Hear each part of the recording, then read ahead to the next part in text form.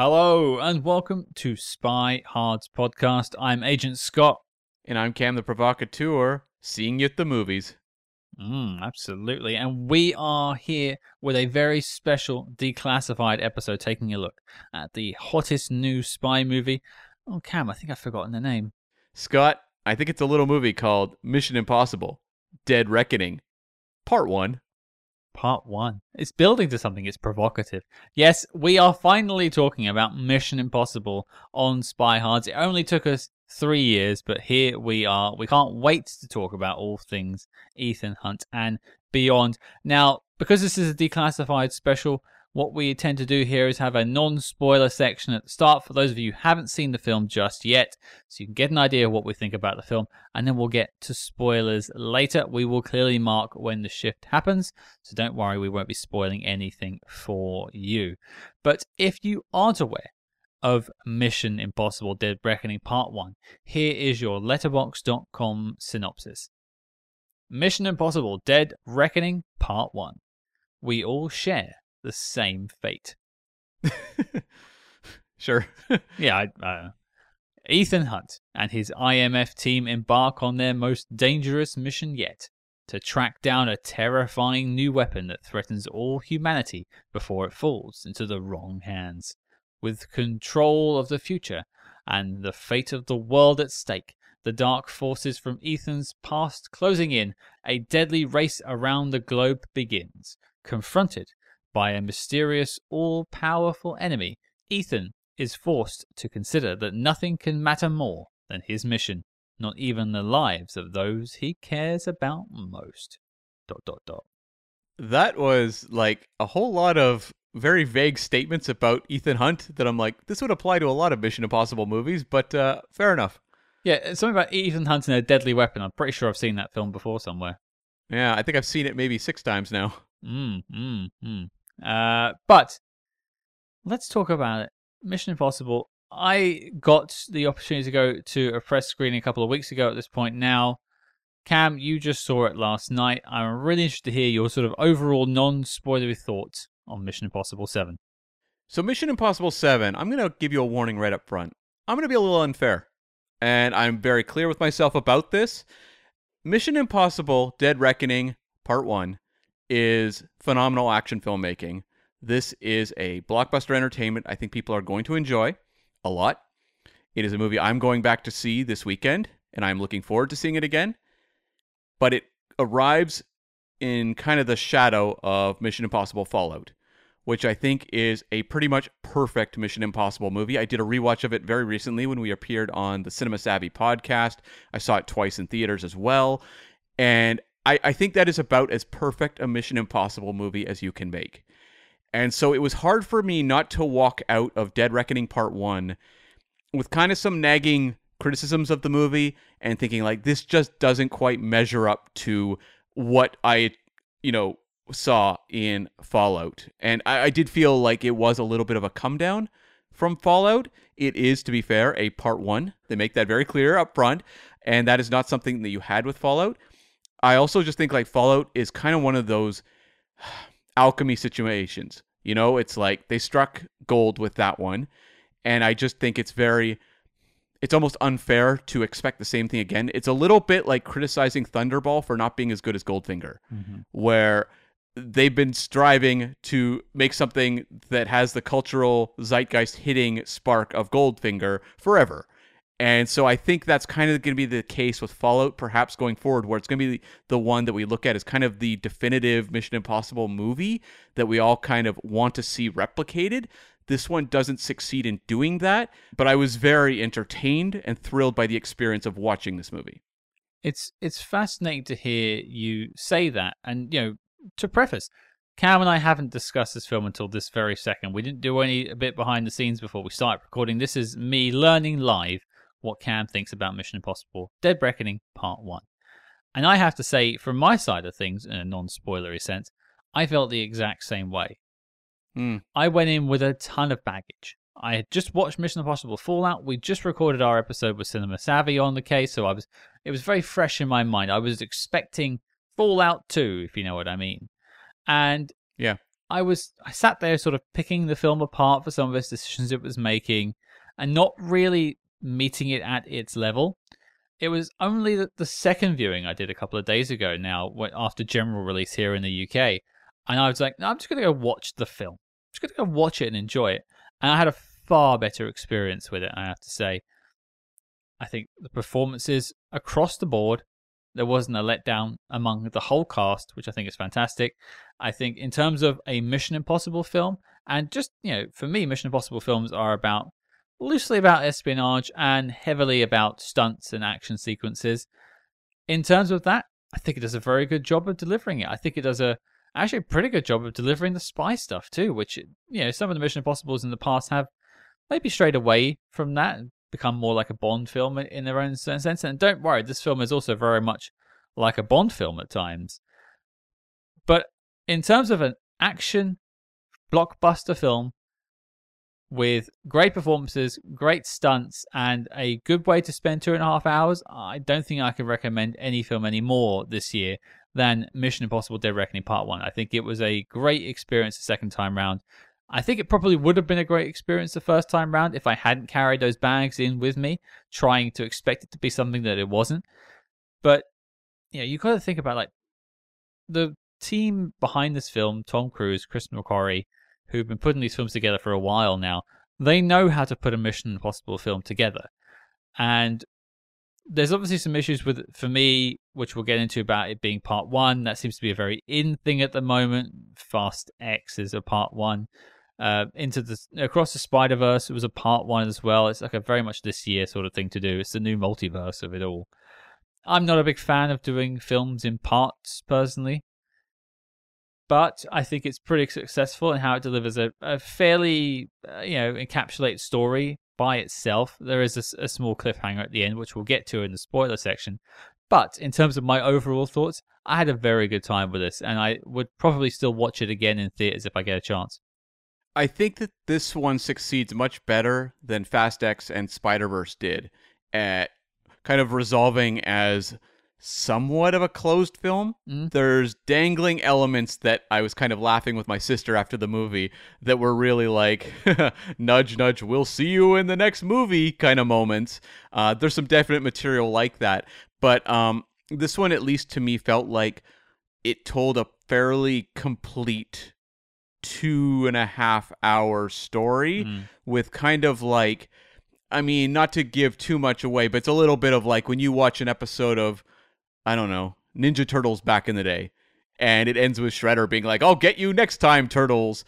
It's kind of like that sort of thing, where it's like you have that complete sort of story that would encapsulate that, that episode, but there is the looming like, well, Shredder will be back next time, and it'll be a different threat or a different approach to what the threat could be. So, like, in that sense, I think this movie does a much better job, where I didn't walk out just feeling like kind of like a ripcord had been pulled in the last seconds of the movie, like, uh-oh, cut to black, quick. This one, I think, pulls that off better. It's just not a trend that I agree with you. It's not the sort of thing I'd like to see continue. No, I think, like, when I kind of frame this one in my mind, I'm not really comparing it anymore to Fallout, because to me it's just painfully clear. Like, Fallout is just kind of one of those magic movies. It's like Christopher Nolan did not replicate The Dark Knight when he came back for The Dark Knight Rises, right? Like, that's just very difficult to do. But to me, it's like, but Rises is a great film in its own merit. Like, it by itself, it's still a fantastic film. Sure, but it ain't The Dark Knight. No. And so I'm looking at this one a little more in comparison to like Rogue Nation. Sure. Which, I really enjoy Rogue Nation a lot. I've watched it several times, but I don't put it at that god tier Mission Impossible movie that I do Fallout. So I think this one is actually, I think I would maybe put it a slot ahead of Rogue Nation where I'm sitting now. So that kind of gives you an indication, while I'm going to have some criticisms as to where I regard the movie overall. It's just that, like, when you are being given a movie like this, like a movie with so much anticipation, so much buildup. This movie, had release dates pushed. There was all those pandemic situations where the movie was getting shut down. We wanted desperately to see this movie because Fallout had left us on such an unbelievable high that it was like, we have the magic team of McQuarrie and Tom Cruise. What magic trick are they going to pull off next? And I think there are some magic tricks, some very literal magic tricks in this movie that are pulled off. Mm. But like in a broader sense, there are some real filmmaking wonders going on in this movie. I just don't know that they are as like kind of that domino effect of Fallout, where by the end you're just like, I am witnessing one of the greatest action films in the history of cinema. It's a real shame as well, because you think about last year and Tom Cruise in the box office and Top Gun Maverick, right? Mm-hmm. And this is his next film afterwards, and you're almost going and expecting it to be another big heavy hitter like that bring him back to the cinema. That's the kind of film of the summer. And I think, judging by how the competition's being received at the moment, this might be the big hit of the summer. We've still yet to see what happens with Barbie and Oppenheimer. Super Mario was a knockout winner, I think, as well, but that's more sort of late spring. Yeah. The biggest two right now are Across the Spider-Verse domestically is number one. I don't know the international on that. I believe Guardians 3 is still number one internationally, I think. Okay. Fast X was a real underperformer domestically, but international has done incredibly well. So, yeah. We'll see. We're recording this on opening week. We're dropping this on opening week. So it's also to play for. Fallout actually lasted in theaters for a very long time, had a very long lifespan. So much so that I think Cam and I saw it together about like 3 or 4 weeks after it had released. Also notably, Fallout did not open particularly huge in terms of domestic money. And it was a movie that opened, I think it was like $60 million or something, but then just kept earning because people kept realizing, oh my God, this isn't just the 6th Mission Impossible movie. This is a movie you need to see in the theater. This is something that people who were not storied Mission Impossible fans could show up for and really have a blast with. And spinning off from that a little bit, and you slightly mentioned the media machine that's gone into this film. And they've spent a lot of money and a lot of time in publicizing this film, putting out trailers, putting out press kits, putting out featurettes in front of films. The big jump off, the Tom Cruise rides the motorcycle off. Now everyone's seen that, from the trailers to the before films, that sort of thing. That's not a spoiler at this point, I would say. No. They're very proud of that, and they're very proud of the stunts of this film. And that's something I wanted to bring up before. We'll get into the exact machinations of the stunts in the spoiler section, but in terms of the expectations of a Mission Impossible film, one of them is top-notch stunts. They've been doing that since, potentially the first one, depends on your interpretation of it, but definitely at least sort of 4. Yeah. They've really been up in the ante when it comes to stunts. And I think if you're going into this expecting some death-defying stunts, Tom Cruise being an absolute madman on screen, you're going to get a ton of that. Yeah, I think you might get a few fewer instances than the previous movie. It is like a part 1, part 2, so I'm wondering if part 2 is going to be absolutely stockpile, because that is kind of the payoff of the ultimate story. But this one definitely has a couple showcase big stunt sequences that I thought really delivered. And there is some close quarters fighting in this movie that I thought was incredibly well staged and tense and exciting. And that's not the sort of thing that gets big, bold headlines in the stories. They want stories that are like, Tom Cruise risks life to dive off cliff. That's the story. But in terms of like staging some close quarter combat scenes that were very tense, I thought that this one was also fantastic. And, just in a general sense, you and we had a No Time to Die episode recently where we talked about villains in that movie and how it's weird how the Craig era did not have very good like henchmen or henchwomen.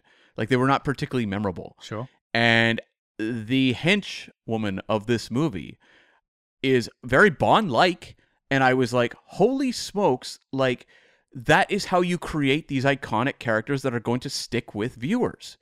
Again, we'll get into kind of the specifics of the character and spoilers, but like I walked out just going like, that's how you do it. Like how does Bond, the Craig era, fumble to create these very memorable villainous henchmen when Mission Impossible can do it so unbelievably well and with no real like fuss or muss? Like they make it look so easy. No, in terms of, I was going to bring up performances, and you sort of led us over there beautifully. There's a few that sort of stand out to me, and we'll get to other bits in a little while. But Pom Klementieff as Paris is the character you're talking about. There, he plays the henchwoman in the film. Yeah, and truly wonderful. I mean, I've been waiting for her to have sort of a breakout role for a while. I've loved her in the Guardians film. Is this the summer of Palm? It could be. I hope it is. I sign me up. Between her and Rebecca Ferguson, I think this film is chock full of fantastic performances from fantastic actors. So, I'm all for Pom. And in terms of my tip of the hat to performances, I actually want to just say I think Hayley Atwell is a fine addition to this film series. I was a bit worried about what would happen, and we'll maybe get some specifics in a little while. But I think in terms of creating a character that's endearing, that fans want to get behind, and also is a lot of fun to watch, they knocked that out the park. Hayley Atwell is a prime casting for any film you want to put her in anyway. She's fantastic. But she seems completely at home in this film and among this cast.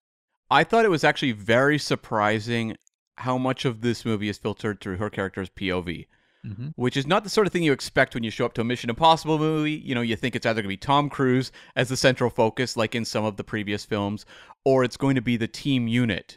And the amount they gave her character and how many scenes they were portraying from her point of view, I thought was a very interesting angle to kind of change up the energy of a Mission Impossible movie, and very effective. And, Hayley Atwell, fantastic. Of course, as Peggy Carter in the MCU, but I've seen her in several things. I remember seeing her, the first movie I ever noticed her was Brideshead Revisited, which I covered when I was reviewing movies for my university paper. I went to a screening of that film, and I was like, who is this person? This is like a movie star in a, sort of middle-of-the-road, respectable British costume drama. And then next thing I knew, she was blowing up, and she was showing up all over the place. And I think one of the things that's really interesting is that her character has a number of scenes through this movie where she's barely speaking. How much of this is a physical performance or just an emotional performance, reading her face throughout the movie, and just carried off with a home run? It's the sort of thing where you're like, why wasn't Hayley Atwell like a movie star like long ago? Like, how is it taken kind of to this point to get this sort of showcase, big blockbuster central performance? I don't know, but I'm glad we're here, much like Pom. And just before we sort of wrap up the non-spoiler section, I also just want to tip my hat to the direction of Chris McQuarrie. Once again, I think he knows exactly how to get the best out of Tom Cruise, and exactly what people who go to see spy action films want to see in a film. We can quibble on bits and bobs, but I think his direction is pretty phenomenal. He knows how to make an action set piece. He knows how to make things connect. He knows how to make action sequences look good and feel natural, and for it to flow very well. And he also can shoot, drama and emotional scenes, fantastically. There's one scene in particular that we'll maybe get into later, but there's a three-way fight, let's put it that way. And it ends on this emotional beat you do not see coming, and it's very, very well done. He is a filmmaker who's just, I think, somewhat underrated because he primarily is known as a writer, and when he's directing, it's mostly just Mission Impossible movies. And he's working with Tom Cruise on countless projects. He had a writing credit on Top Gun Maverick, fairly recently as well. But, this guy knows how to make these big movies. Yeah. And that's something you see in such short supply now, is they just, poach talent from all these independent small films and hand them blockbusters, and how few of them look particularly cinematic and big, and he just makes it look so easy, whether it is just, the kind of globe-trotting escapade aspect of Mission Impossible, or the big action scenes. He obviously has a great relationship with his second unit team, but it was really, really tough, to be honest, going into this movie after Indiana Jones and not feeling very, very sorry for Indiana Jones. It's kind of embarrassing to have in such close proximity this movie coming out next to yours and kind of eat your lunch in every aspect, even in sequences that are very similar to things that show up in Indiana Jones. It's funny you mentioned that, because someone you always gravitate towards when it comes to film reviews is Roger Ebert. That's someone you often quote. Two people that I often gravitate towards are Mark Kermode and Simon Mayo. You may or may not know those names, but listeners, I'm sure, will. They saw Dial of Destiny on one day and then saw Mission Impossible 7 the day after. Oh, no. And they did a review and they said, I just felt bad for Dial of Destiny. it was like I was a warm up act, and then it was Mission Impossible was the it was the headliner basically.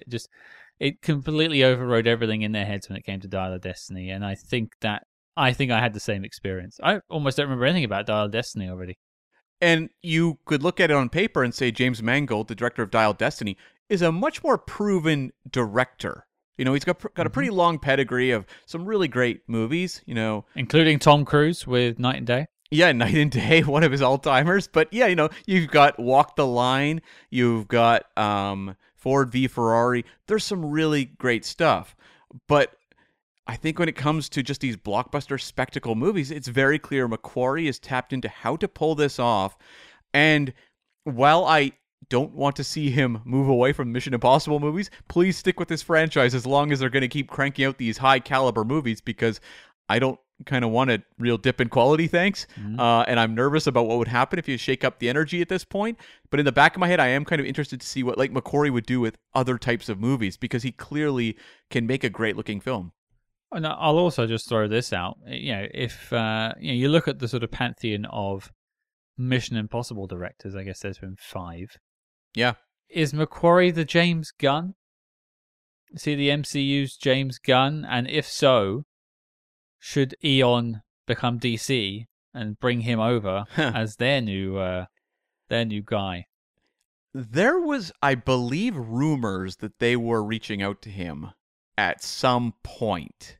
It has to have happened at some point. It absolutely has to have happened, especially maybe when around the time that they didn't have someone for Spectre, when there was a lot of movement with that or something like that. It was either Spectre or No Time to Die, because No Time to Die there was issues as well. There was nothing ever kind of confirmed. Like when you kind of go through the research material, there's nothing I could really pull upon for those reviews we did of those films. But I do have vague memories of hearing that there was kind of some rumors going on there. I just kind of think he's found his place, and I'm sure that Paramount is very happy having him make Mission Impossible movies, and I am sure they are more than willing to back the truck up to get him to come back to make more of them. I think they're just happy to have a successful franchise at this point, because Paramount aren't doing all that well. Well, I mean, it's like Paramount did Transformers, and that's a franchise that seems to be on the decline in terms of being kind of these big blockbusters. The new one did respectable enough, but it's not the kind of the smash hit of yesterday. And I think, yes, having something like Mission Impossible that the whole world is kind of paying attention to, and I say that without having seen the grosses of Dead Reckoning Part 1. So maybe I'm shooting myself in the foot by saying that, but that's a good thing to have. Absolutely. And so I suppose the final question I'll end this section on now, because some people will tune out at the end of this section. I'll throw the question to you, Cam. Would you recommend people go and see this film? 100% yes. I think in terms of what I've seen so far of the summer blockbusters, I really like Guardians 3 a lot, but this one is probably the best bang for your buck summer blockbuster thus far. Maybe I will change my mind when I see the Meg 2, but that remains to be seen. I think the Meg 2 will change a lot of minds, but not necessarily for reasons you are alluding to. For me, I've seen this film now in a normal theatre and a theatre with Dolby Atmos. I think now I want to go and see it in IMAX. I absolutely think you should go and see it. You should go and see it and take your time. Get yourself a nice box of popcorn, sit down and really enjoy the film. Go and see films in the cinemas, folks. But if you can, see it on the biggest screen possible, because I think this is the sort of film that deserves the spectacle. Well, yeah, and I mean, Tom Cruise had that, viral video he put out where he was jumping off a cliff and saying, "See you at the movies," or maybe he was skydiving in that one. I can't remember what that man's doing. It was off of a plane. Yeah. Okay, out of a plane. Yeah, okay. And yeah, saying, "See you at the movies." And Tom Cruise is one of the few talents out there, I feel like, who is actively fighting to give you a reason to go to the movies. He did it with several of the Mission Impossibles. I would say going back to Ghost Protocol, I think that one was a see it at the movies. Definitely Fallout, Top Gun Maverick, and he's done it again with Dead Reckoning Part 1. There's not a lot of people out there like that. Christopher Nolan is doing it every time out. He's always trying to create a reason for you to go and see his movie. But, Tom Cruise delivers on his word with this one. Yeah, I don't think I could say much more than that. We don't tackle the knock list here on Declassified episodes, but in terms of the thumbs up, we're both giving it the thumbs up. But warning time, folks, here come the spoilers. If you haven't seen the film and you don't want to hear us talk about spoilers, best to tune out now, go and see the film as we recommend, and then come back and finish off the episode. Consider yourself warned. Okay, Cam, the spoilers have been hidden in a trunk at the back of the train, but they're finally busting open. They need to talk. They need to be given some fresh air. Let's talk about them spoilers. I think the thing to tackle is the plot, really, off the top of the head. It is a part one, but there is a lot going on this film. Yeah. The plot itself, I mean, I'm not going to break it down for you because I'm hoping most of the people listening have seen it, but is there anything in particular you want to mention about the plot? I mean, this is a classic MacGuffin chase. That is all it is. We have, I guess, 2 MacGuffins. We have 2 halves of a key and a lot of convolutions to go through. It's Mac and Guffin. You put them together. Perfect, yes. And I mean, there was points where my head was spinning trying to follow exactly what was going on. Like, the thing is with, like, Mission Impossible movies, they're not that dissimilar to, say, James Bond, where they are, like, a clothesline for massive spectacle, action scenes, and they're trying to come up with something propulsive to carry you from scene to scene to scene.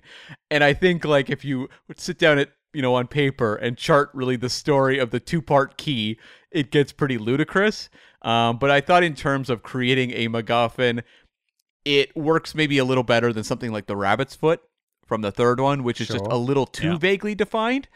But it gets pretty silly. Like, that's the thing about this movie, is that it feels in some ways a little sillier than maybe the last film, in that it feels like it's both through its MacGuffin stuff with its key, and we'll talk about the villain in a little bit, but like it feels a little more kind of almost like spy-fi than the previous film. Yeah, there is definitely a science fiction element to it, especially when it comes to, I guess, one of the villains, if you want to put it that way. You could even argue 2. Yeah, you could. I mean, in terms of, for me, I think the plot works. I think in terms of story, there's a lot of elements that are borrowed from other films, but maybe we'll get to that in a minute. But it is just a chase. It's like you get to item A, leads you to item B, leads you to the end of the film. It's not any more complex than that. But what I will say, as someone who has seen it 2 times, it is actually quite smartly set up, a lot of it, and there are some quite subtle setup and payoffs. Yeah. I noticed actually, like in the submarine at the beginning of the film, for instance, there is a really great moment. Because we're talking about spoilers, I can get into nitty gritty, but there's a submarine, and the AI that we're talking about is testing itself basically against the submarine, having a bit of fun. Let's underline it. That is the villain of the movie, is an AI. One of the villains. One of the main villain, yeah. Yeah, kind of. Sure. Yeah. And whilst you learn throughout the sequence that it is an AI messing around with the submarine, it does actually tell you a lot sooner, but it's a throwaway line that you don't pay any attention to. Okay. I'll leave it at that for people who are going back for a second viewing. And there are a couple other instances throughout the film where it's actually very smartly done. And it's that kind of level of detail that I think made me enjoy it a lot more on the second time round. In terms of overall in the plot, I think it works for me.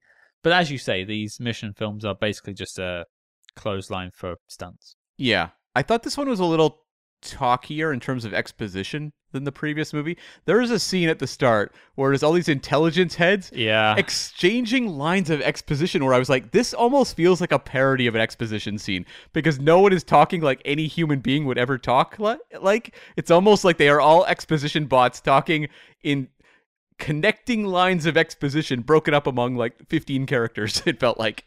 Well, it's actually one of my notes I wrote about the second viewing is there's a few, because basically what happens is you have these great massive set pieces, and then there are exposition dumps, and then a set piece. Yeah.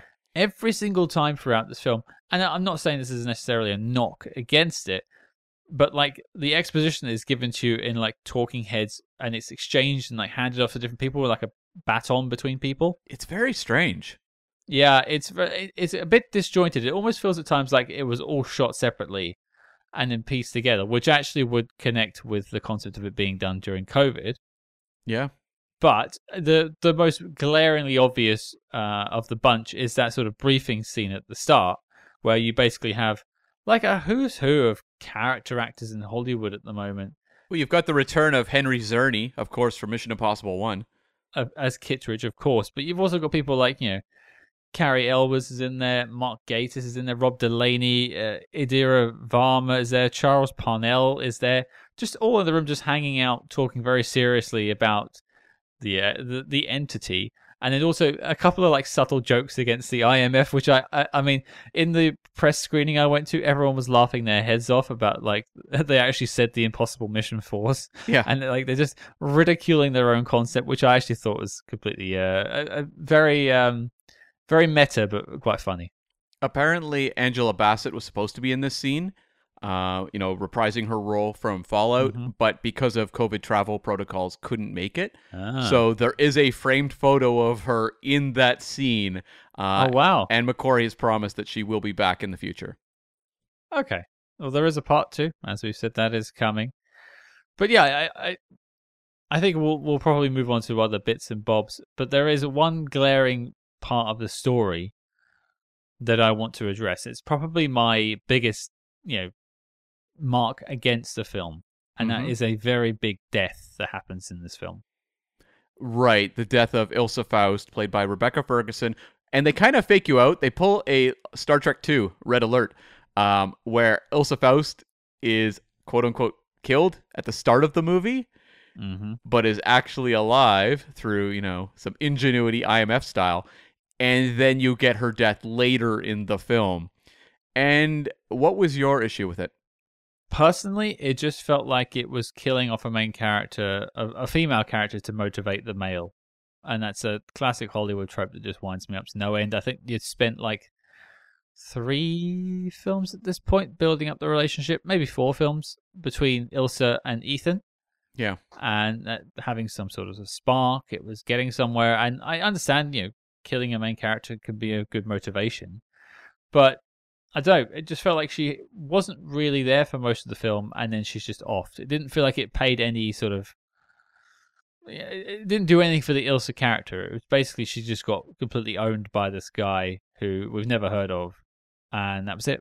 A meaningless death, if we're going to do the Star Trek reference again.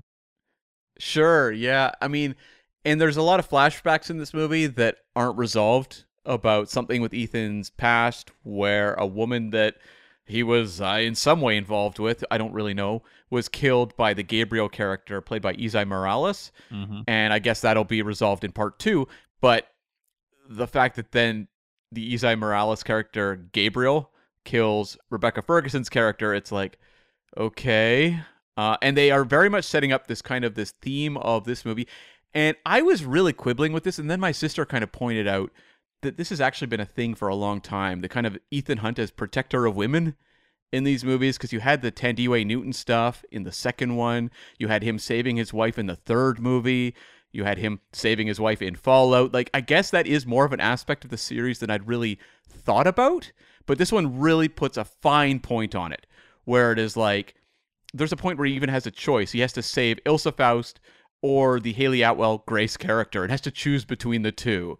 And ultimately, later in the movie, Ilsa Faust is killed. And I'm kind of torn on it, because it's like, in terms of a death scene, Ilsa Faust goes out in a very, badass way. Like, she gets a great, fight sequence that's really well staged. It doesn't feel like kind of like a cheap staging of a death scene. Sure. But there is a bit of frustration, because Ilsa Faust was so unbelievably well set up in Rogue Nation. And then, the actress Rebecca Ferguson was pregnant for Fallout, so didn't do as much in that movie, I believe, because of that reason. Right. Like, her role was a little bit smaller just to accommodate her pregnancy. And then in this movie, I was actually a little surprised when the movie started, and I saw the opening credits, and it's like, Tom Cruise, Haley Atwell, Ving Rhames, and I'm like, and then like Rebecca Ferguson lands like 4th or 5th or something, and then when you see the movie, you're like, oh, that's why. Like, she doesn't have a lot to do, and she gets the death scene. So it's like, okay, I guess like they're trying to raise the stakes of Ethan's mission, It comes at the expense of a fan favorite character. And also, as you said, kind of that situation of like, Ethan throughout this movie is motivated by the death of a woman that we don't know in these flashbacks. And now he's kind of motivated by the death of Ilsa Faust. And also, did this happen so they could kind of clear the way for like sparks between him and Grace by the next movie or something? I don't know. Bingo. That was my next point I was going to bring up to you. Is like it felt like, you know, there was a burgeoning romance between Ethan and Ilsa. Even in the Venice sequence that was before the death, there's a little hug. They're looking over. It's their first time in Venice. It's all very romantic. Holding hands, hugging up. It's all very lovely. And then, you know, this new woman comes into his life. It's like they want Ethan Hunt to be Leonardo DiCaprio and just sort of an upgrade and go a bit younger every time. It's a bit of a shame. It is. I mean, it's tough to judge it without knowing what they'll execute in the next movie. Sure. But it was the sort of thing that raised concerns, I suppose, about where we're going. Yeah. I'm not like calling for any of the major characters to necessarily be killed. I'm not lining up anyone else in particular, but if you were going to ask me to pick, I'd sooner Simon Pegg had gone. Yeah. Or you brought Jeremy Renner back for this film and then had it be him. Poor Renner. He just can't win in the Mission Impossible franchise. Apparently, he has one film left on his Mission Impossible contract. Well, I mean, I was talking to my sister when we came out, and I just said, what do you think the odds are that in the next film we get like a Renner, Tandiwe Newton, Paula Patton, like one of these other agents from the past? Oh, you're getting a full like Avengers Endgame portal sequence as everyone turns up and like, you know, on your left and it's Jeremy Renner. I don't know about that, because that was one thing that really surprised me about this movie, was that I really thought, being, you know, part one of a 2-part epic, that they would go much bigger with like fan service. And this movie really doesn't. It is a pretty like standalone Mission Impossible story that doesn't drag up many elements of the past other than the Kittredge character, who you could easily walk into this movie having never seen the original Mission Impossible movie and it would not matter whatsoever. Well, it's interesting as well. You mentioned Kittredge coming back. In the trailers for this, they also have a shot of Rolf Saxon. Yeah.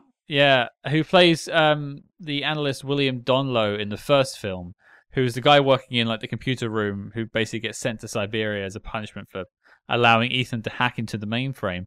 And he's in the trailer, but he's not actually in the film. They made a big deal about bringing him back, too. They released press releases about this. Yeah. And so I can only assume he's going to be in part 2, because the submarine I mentioned is basically buried nearby, I think, to Siberia, where he was sent to. Sure. Yeah. So maybe that's their in for it, but it's just weird that he's in like the press material and then not in the film. So I am personally expecting kind of like a Portals scene, or at least like a, you know, Ethan has to call in some favors for this one last mission. Yeah. I mean, you know, you talked about your kind of quibble there, the death of Ilsa Faust, and I was kind of a similar boat. It didn't drag me out of the movie too much, but it was the sort of thing that raised concerns, I'll say. So it's going to depend on how they pay this off in the next one. We interrupt this program to bring you a special report. Attention, spy-hards, diehards. Independent podcasting, much like the spy game, requires considerable resources, whether it's research, equipment, hosting, or of course constructing a hidden moon base. We're putting out the call for your support. That's right, the Spy Hearts Patreon is the home to our ever-growing lineup of Agents in the Field episodes where we decode non-spy films from your favorite spy actors, and The Debrief, where we activate our billion-dollar brains and predict how the spy movie news of today will shape tomorrow. Cam, what have we got in our crosshairs this month? Scott, remember when Clive Owen seemed like a James Bond frontrunner?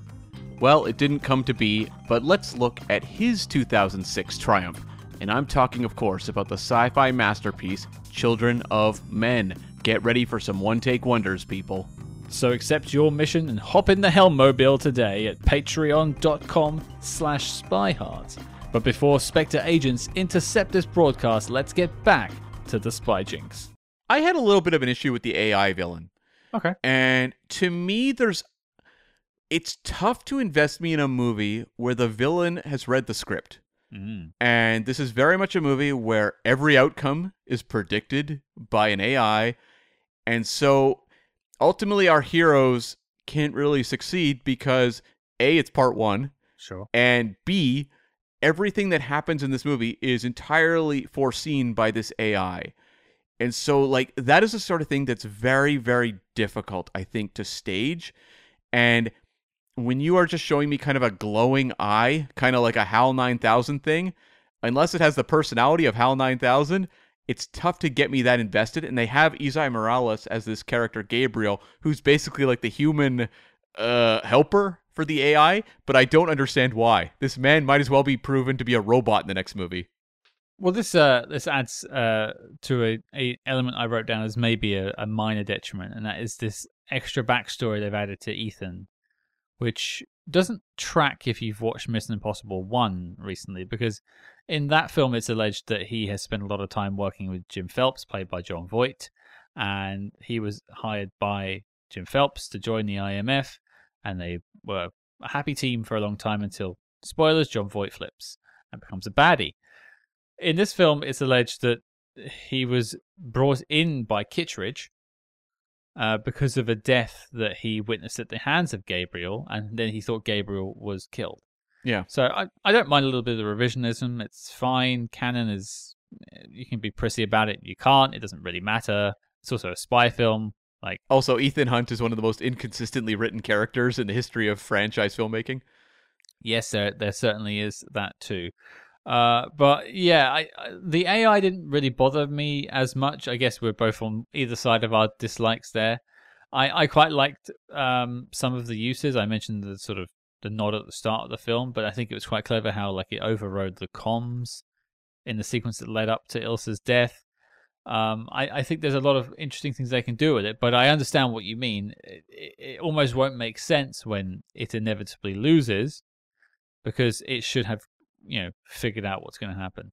Yeah, and like when you just have like timed circumstances, like you have that fight on the train, and that's the sequence I'm really thinking of when I'm comparing it to Indiana Jones. Sure. Where you open with this cruddy CG train sequence and then have like an unbelievable Skyfall level train sequence in this movie. Pretty embarrassing. That hand-to-hand combat in the tunnel is tremendous. Yeah. Yeah, pretty embarrassing. But anyways, the Isai Morales character has like a watch that's counting down and just like falls backwards off the train into a passing truck. And I'm just like, oh, like this is the sort of AI stuff that I just find too goofy. I mean, this movie, I said it earlier, it's sillier than previous Mission Impossible movies. Mm-hmm. And it feels like the AI is almost like, kind of like how I was saying the exposition scene almost feels like a parody of exposition scenes. Some of the AI stuff to me almost feels like a throwback to the days of like the evil computer from the 1960s. Sure. Where it's like, they can do everything. They are watching us at all times. Like, it just felt like that kind of cartoonishness to me. Maybe that's what they're going for, in which case, hey, I'm all for paying tribute to Billion Dollar Brain. But it was the sort of thing that kind of, at times I was like, I'm a villain guy. I like villains that I can kind of invest in and they have a lot of personality, and you just don't get that out of an AI. I can confirm you are a villain. Thank you. Mm. No, I get it. I think in terms of like other nitpicks of this film that are spoilers, the only other thing I'd maybe throw at it is there are a lot of loving homages to spy films past and even further in the past, but at some point you have to add these all together, and then you wonder if you actually had any original ideas whatsoever in your film. Sure. I mean, I mentioned Night and Day earlier. You could say that the entire sequence between Haley Atwell and Ethan Hunt and Tom Cruise is basically Night and Day when they're driving around. You could say that. You could also say that Tom Cruise was like, let's do that one right this time.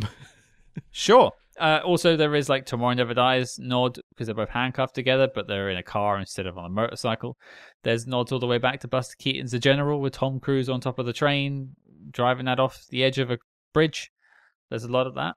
My sister pointed out actually a great one, which is that they had Haley Atwell dressed in gray in that whole sequence like Buster Keaton. Right. Okay, yeah. Also, the two mains, Tom Cruise and Haley Atwell, are handcuffed together. Where have we seen that before, Cam? Oh, the 39 Steps. Of course. Yeah, Hitchcock, yeah. For sure. There's also just some North by Northwest stuff, but that's always the case with any spy movie. Yeah. One that actually jumped out to me, too, and this kind of ties into the set pieces. Everyone knows about the Tom Cruise jumping off the cliff on the bike. That's what they promoted heavily. Mhm. What people don't really realize, I think, going in, is that that's just part of a extended big sequence. Yeah. And, I mean, the cliff stuff is fantastic. Like, just looks phenomenal.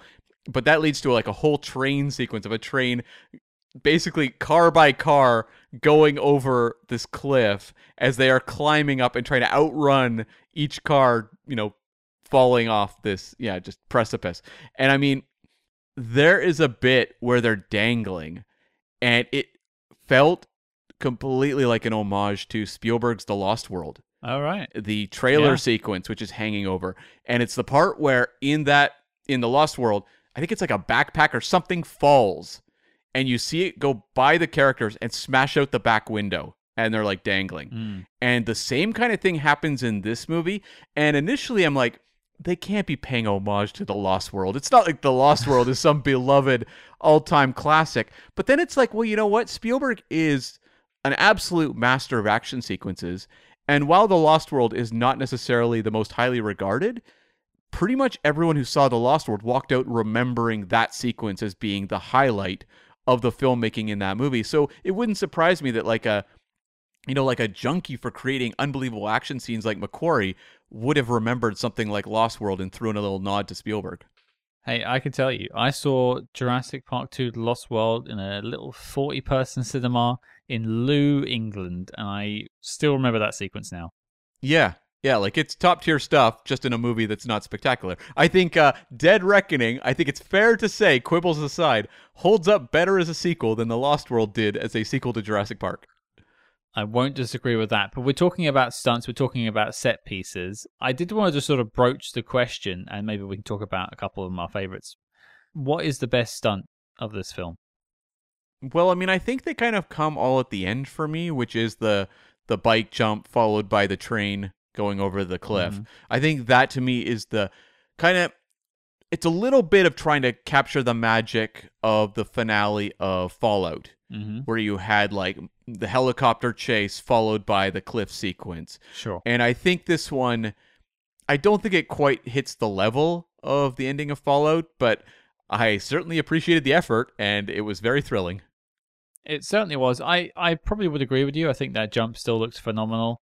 And when it's given the context of him trying to land on a train as well, is even like, well, it feels very much in Ethan Hunt's wheelhouse, but it's still impressive to watch nonetheless.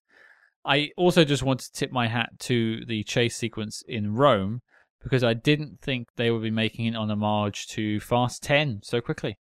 Yeah, okay. We were saying about Indiana Jones having its lunch eaten. Fast X also had like a car chase in the exact same location. And oh my God. Like, that's the thing. It's like, I just hope audiences start getting angry at some of the very like crappy looking movies they're getting when you have examples like this or some of the Nolan stuff or various other filmmakers who are making great looking movies, like really delivering, and people going like, wait a second, like why am I accepting some of these real lackluster efforts? And yeah, I mean, that chase sequence, I don't know that it's one of my favorite all-time Mission Impossible chase sequences, but it's very memorable and it was fun. Well, it certainly was Haley Atwell and Tom Cruise driving. That's the thing you got from it. It was very much in that sort of like Ronin style of that visceral, you're in the seat with them basically being thrown around. I think that would be a really cool sequence to watch in like 4DX with those sort of moving chairs and stuff. I think that would be quite fun to watch in that scenario. But yeah, I think there's a reason why they were plugging that jump off the cliff. That is the stunt of the film. Yeah. And I want to note with that car chase too, you had Palm Clementieff driving like a Hummer, and it reminded me a little bit of Vincent Cassel in Jason Bourne, a movie that, again, I don't think anyone's paying homage to, but it just kind of reminded me of that sequence a bit, which was a highlight of that movie. And I thought Palm was a ton of fun, and that kind of ties into something I was saying earlier when I was saying that to me, it was actually some of the smaller scale stuff jumped out to me as being really effective, especially in comparison to a lot of the action movies we watch now, where there's that close quarters fight with Tom Cruise, Palm's character, and also another henchman in this very, very narrow like alley basically, and Mhm. how incredibly well staged that was, and it felt visceral and exciting. Yeah, absolutely did, and I think a lot of that was Chris McQuarrie, and I think a lot of that was the ever flowing energy of Pom Hmm. that she brings to this. Every single moment she's on screen as Paris is, I'm just watching her. I think she, and again, along with Haley Atwell, another fine addition to the franchise. And much as it is alluded to that she's dead, you do find out she still has a pulse at the end, so you never know. Like you said up front, like there's no real like weak link in the cast. Like every Hmm. character pops. You know, the returning favorites, Simon Pegg, Ving Rhames, they're really fun. But yeah, like I thought Palm was fantastic. Haley Atwell really clicked, and actually an actor I really enjoy just in general in life, Shea Wiggum, who of course I first discovered watching Boardwalk Empire, but is just an invaluable presence in movies. I loved how they introduced as well these two guys, you know, him and his partner played by Greg Tarzan Davis, who are tracking down Ethan Hunt throughout the movie. Mm. This gave me the type of Shea Wiggum performance that I love, which is just kind of this flustered guy trying to achieve something. And they had so much fun material. This could have been a completely Yeah. generic pair of characters in a different movie. And I was like, please, God, bring them back for the next one. They had that sort of Aaron Taylor Johnson and co feel from Bullet Train, the two sort of bad guys in that. I mean, obviously, these guys were good guys depending on perspective. But yeah, and they got to sort of like look at Ethan Hunt's antics from more of a real world perspective, and like the absolute sort of mania that he creates whenever he turns up in a place, and the destruction that he tends to cause, and is it for the greater good? Is it the right thing to be doing? And it's nice that they're asking these questions. I think they were always a breath of fresh air when they were around. And the other person I wanted to just quickly tip my hat to before we wrap up, someone we haven't mentioned once in this entire 50 odd minute episode, is Vanessa Kirby, who comes back as the White Widow. She was a lot of fun in Fallout, only had a little bit of screen time. Yeah. She has a bit more screen time in this, technically has to play two characters in a way, and I think she does a wonderful job. Well, I thought that was a smart way of utilizing a like really high caliber actress in a movie that doesn't have that much time for the White Widow, Mm. because she is kind of this peripheral character in the overall story. But then you have that sequence on the train where Haley Atwell has to impersonate Vanessa Kirby's White Widow. And so you get to see Mm. Vanessa Kirby playing off herself and have this whole sequence where she gets to kind of play herself as an impersonator. And I thought that was a very fun scene. And I don't know if they're going to work the White Widow into future movies very much, because like that's one thing about this series is they'll introduce really cool characters and then they move on. Mm. But I was very excited to see her back, and I think they really delivered on what made that character click in Fallout. My money's on her coming back because they made a point of saying she doesn't know Ethan Hunt's name. Right. So I think there'll be a reveal at some point. And I did just want to like this. I've been looking at some sort of early reviews for this and speaking to some of the people I went to the press screening with. This hasn't been a home run with critics. There are some people that aren't 100% on board. They've pointed out a lot of the things that we've pointed out. Some people have just called it competency porn. I understand those criticisms, but I think I have especially on that second viewing, I've had a very good time with this film. Well, it's a movie, I think it has like 99% on Rotten Tomatoes or something like that. Oh, it does. They're very proud of that. Yeah. It's on all the social media. Yeah. But it is a case where if you break it down in terms of scores, there's like maybe more 3 out of 5 kind of reviews. Like it's a movie that I think everyone has enjoyed. It's just the varying degrees of enjoyment. Mm. Whereas I think like Fallout really had it had people just like storming the streets in celebration. Just chanting "Fall out, fall out" wherever they were going. Yeah, We certainly were. exactly. Totally were, and it's a fine film. I did just want to have there's sort of one question I want to leave us out on, but I did have one final note, and that is, I mentioned that Gabriel in the box thing on the train. Hmm. Now they're being very smart about it. Just to set this up a little bit, folks, if you haven't seen the film but you're listening to the spoiler section because you're mad men and women, much like Tom Cruise. The villain, or one of the villains, Gabriel, sneaks onto the Orient Express. We get to see another train in a spy film. Always great to see, and I love the Orient Express. Yeah. He sneaks on in a box with a breathing apparatus that's sealed, basically. Mm-hmm. I don't know how long he's been there for, but does he not need to go to the bathroom? You just go, man. You just go. How villainous would you be with a wet patch? I'm just saying. Well, I mean, it was a wet patch, but then he had enough time for it to dry before he moved on with his, yeah. The fact that you had such a quick answer for that means you thought about it too, you wrong, and so I like it.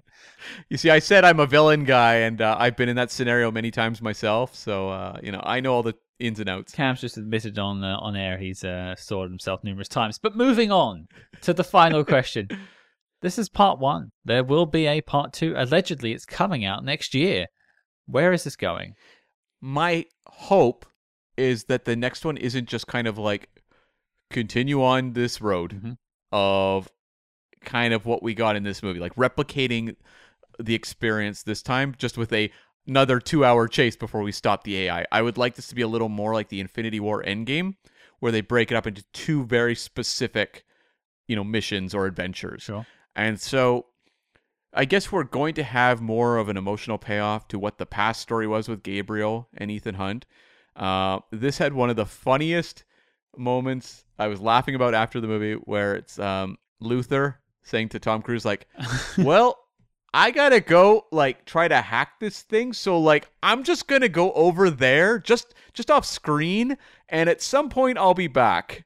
And so I think we're going to have Luther, whatever he's doing off screen for the last third of this movie, he's going to come back and have some sort of solution that will probably kickstart an adventure that will involve stunts and Ethan Hunt finally getting checkmate on the AI. Luther is the Doctor Strange of this end game. He turns up with the portals. Everyone walks out, even like Emilio Estevez somehow comes out the portal. Hasta lasagna, folks. He's back. But his face is all deformed from getting that gearbox to the face. Yeah.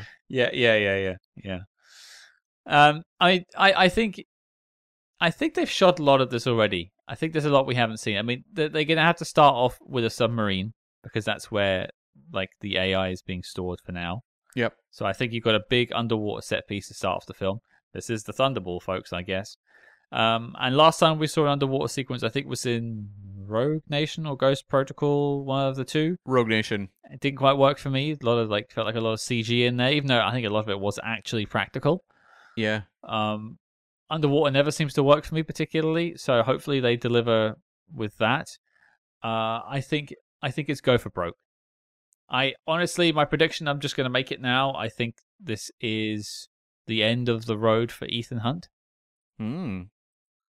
I'm not saying he's going to get, Daniel Craig off the face of the earth, but I think he's going to stop being on missions. I think if anything, he maybe grandfathers himself into like the Alec Baldwin / Angela Bassett / that sort of like running the IMF. The Jim Phelps. He becomes the new Jim Phelps.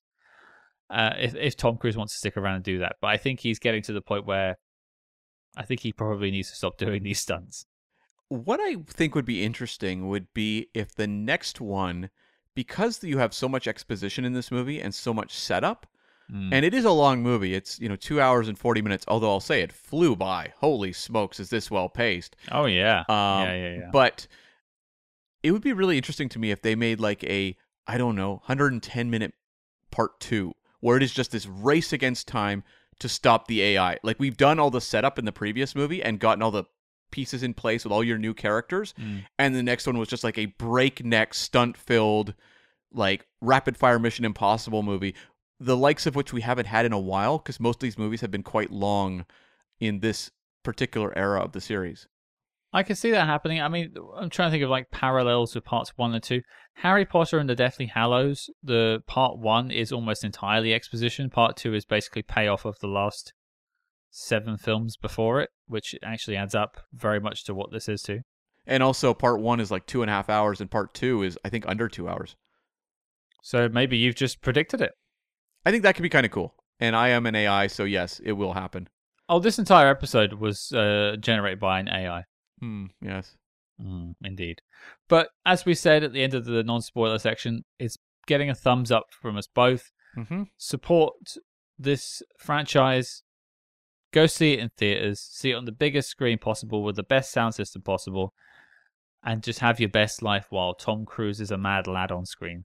Send the message. We want more movies like this, less like Fast X or, sadly, Indiana Jones 5. Here is all I can say to that. But let us know, folks, what did you think of Mission Impossible Dead Reckoning Part 1? We want to hear from you. And if you like what you heard on this episode, please consider leaving us a 5-star review wherever you're listening. And don't forget to follow us discreetly, as always, on social media at SpyHards. That's SPYHARDS on Facebook, Twitter, and Instagram. But until next time, folks, Cam and I are off to hang out with Luther just off screen.